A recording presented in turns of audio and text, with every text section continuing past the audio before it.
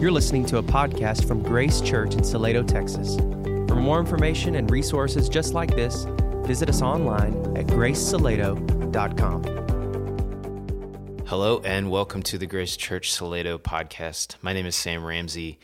I lead the worship here at Grace Church Salado, and I'm just filling in for David Laws, who's out this week. I'm joined here again by Corey Woodard, who's the minister to students at Grace. And today our life verse is from 1 Thessalonians chapter 5, verses 23 through 25. Yeah, cool. So it goes, "Now may the God of peace himself sanctify you completely, and may your whole spirit, soul, and body be kept sound and blameless at the coming of our Lord Jesus Christ. He who calls you is faithful. He will do it. Brothers and sisters, pray for us also."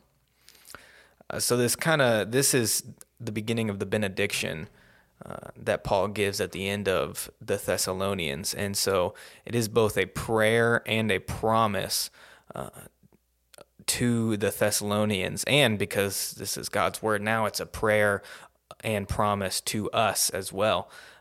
But to really grasp the fullness of that, we really need to understand the full context of this book. So Sam, did you want to take us through that a little bit? Yeah, I was just noticing when I was reading this passage how when you start looking at the full book itself, it brings so much power and depth to this passage right here near the end. Even how it talks about at the end of chapter 4 about the coming of the Lord, and how there's some really powerful imagery there. And so when you read through all of that and then you get to the end and you see what the writer is saying here, it holds so much more weight in your heart, in my heart, I know. And so it just makes such an impact on your soul to read these scriptures in context. Yeah, and so Paul is giving this benediction because as we are preparing and waiting for the return of Christ, we need to be sanctified as we wait for that. And so one of the key points here, I think, that we can see in verse 23, because Paul says, "Now may the God of peace himself sanctify you completely." And kind of the key there is that it's God who is doing the sanctifying. We are not doing the sanctifying through our own effort. What I think is important to remember is that God's grace is not just for our conversion. It's God's grace that does power that conversion, but then it's also God's grace that continues to power our sanctification through the rest of our lives after our conversion. And so, yeah, I think it can be really easy to think that it's just for that moment of conversion, when in reality it's God's grace that brings us through the rest of our life, and it's God who does the sanctifying rather than us. Yeah, and that's such a comfort, because I know if it was up to me, it would be a horrible mess. Yeah, and then Paul goes on to say, may you be kept, he says that we need to be blameless, and we need to be kept sound and blameless for the coming of our Lord Jesus. And right before this, Paul actually gave kind of a summary of what it looks like to be sound and blameless. And there's a lot there, so if you get a chance, just, go back and look at chapter 5, verses 12 through 22. And the kind of the main focus of that is that Paul says at the end of verse 21 and beginning verse 22, "Hold on to what is good. Stay away from every kind of evil." And so what's key there is that there is something for us to do. We can't just be idle. We can't just sit and wait for God to sanctify us. In fact, Paul tells us as part of those exhortations to admonish the one who is idle. But it's key to remember that it's God who is empowering that sanctification. So while there is these things to do, while we do need to make an effort to stay away from every kind of evil and to cling what is good, it's the Spirit of God that empowers us to be able to do that. Yeah, that's a powerful truth. Yeah, and so then kind of going on here, what's really cool is that Paul says that he who calls you is faithful. He will do it. And so a couple weeks ago on the podcast, we were talking about Romans 8, and it says that, and Paul says there that who God predestined, he also called. And if we are in Christ, that's us. And so we are the ones who God has called. And so we have this assurance here in this benediction that he who called us is faithful and he will complete our sanctification. And I think that's really important to remember, because a lot of times when we're in the midst of a struggle with sin, especially when it's one that we've been living in for a while, it can be really easy to get discouraged in that and to think that God has rejected us or forgotten about that. But this promise reminds us that that's not the case. This benediction reminds us of two key things: that Christ is going to return again, and we can be assured of that, and that as we're waiting on that, God will fulfill our sanctification. Because he is faithful, he will do it. And then we kind of come to the end of this of our text for today, which is, brothers and sisters, pray for us also. Do you want to take us through that, Sam? So yeah, it seems that Paul is reminding us that we, as followers of Christ, need to pray for each other, and we need to constantly seek God.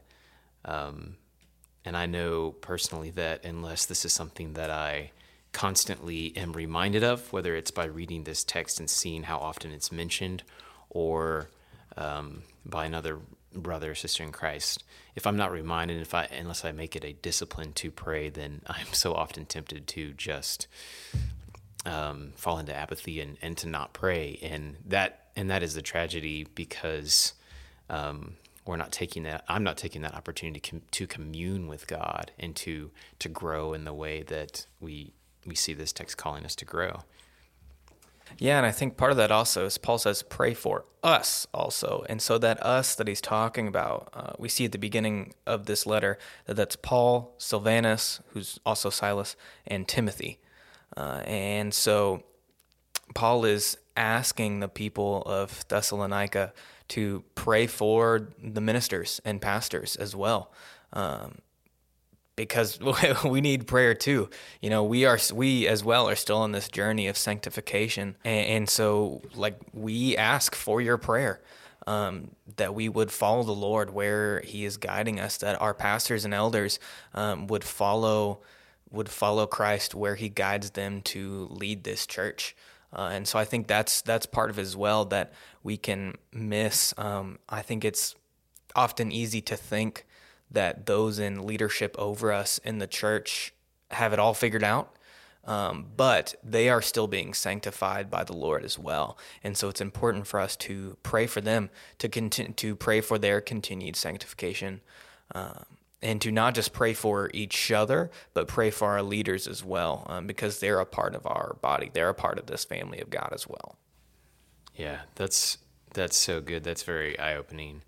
I know that being on staff at a church, that I need everyone's constant prayers. I love how at the end of verse 23, where it says that he will keep us sound and blameless at the coming of our Lord Jesus Christ, and how we get that constant reminder in Scripture of his return, and how his return and our hope of heaven and our hope of the eternity with Christ that we are given is a constant anchor for us. And I just love, every time I see that in Scripture, it's like this sweet reminder of like, oh, that's right. There's more than this physical life that's fleeting in front of us. While there's so much joy and richness in our life now, there's so much more joy that's hard to even imagine. So it's good to see that constant reminder. Yeah, man, I think that really takes us into the application of this verse, or these verses. And when I look at it, I really see two applications for two groups of people. The first group is those who are in seasons of suffering or despair. And that hope that you just mentioned is really key for those people. And the application for them would just be holding on to that hope, and remembering that Christ is coming. This is a promise. What's awesome about the way that Paul says this is he just assumes it. He doesn't, in this part, he talks about it earlier in this letter, but in this part of this, he just assumes that it's going to happen. And so holding on to that hope and remembering that Christ will come and he will make all things new again is the application for that first group there. And then the second group is those who are in seasons of gladness. And I think the application for that group is just to continue to pursue that soundness and blamelessness for the whole spirit, soul, and body. Can just continue to pursue, to stay on the narrow path that leads to life, while remembering that you are not the ultimate engine of making that happen. It is the Spirit of Christ dwelling within us that empowers us to pursue that blamelessness. Wow, yeah, that's such a good, concise way to put it. It's such a great reminder, like you said, as we walk through life, no matter what happens, we can have this hope that is an anchor for our soul because of what Christ has done for us. Well, I hope you have been encouraged by this podcast, and we look forward to sharing with you again next week.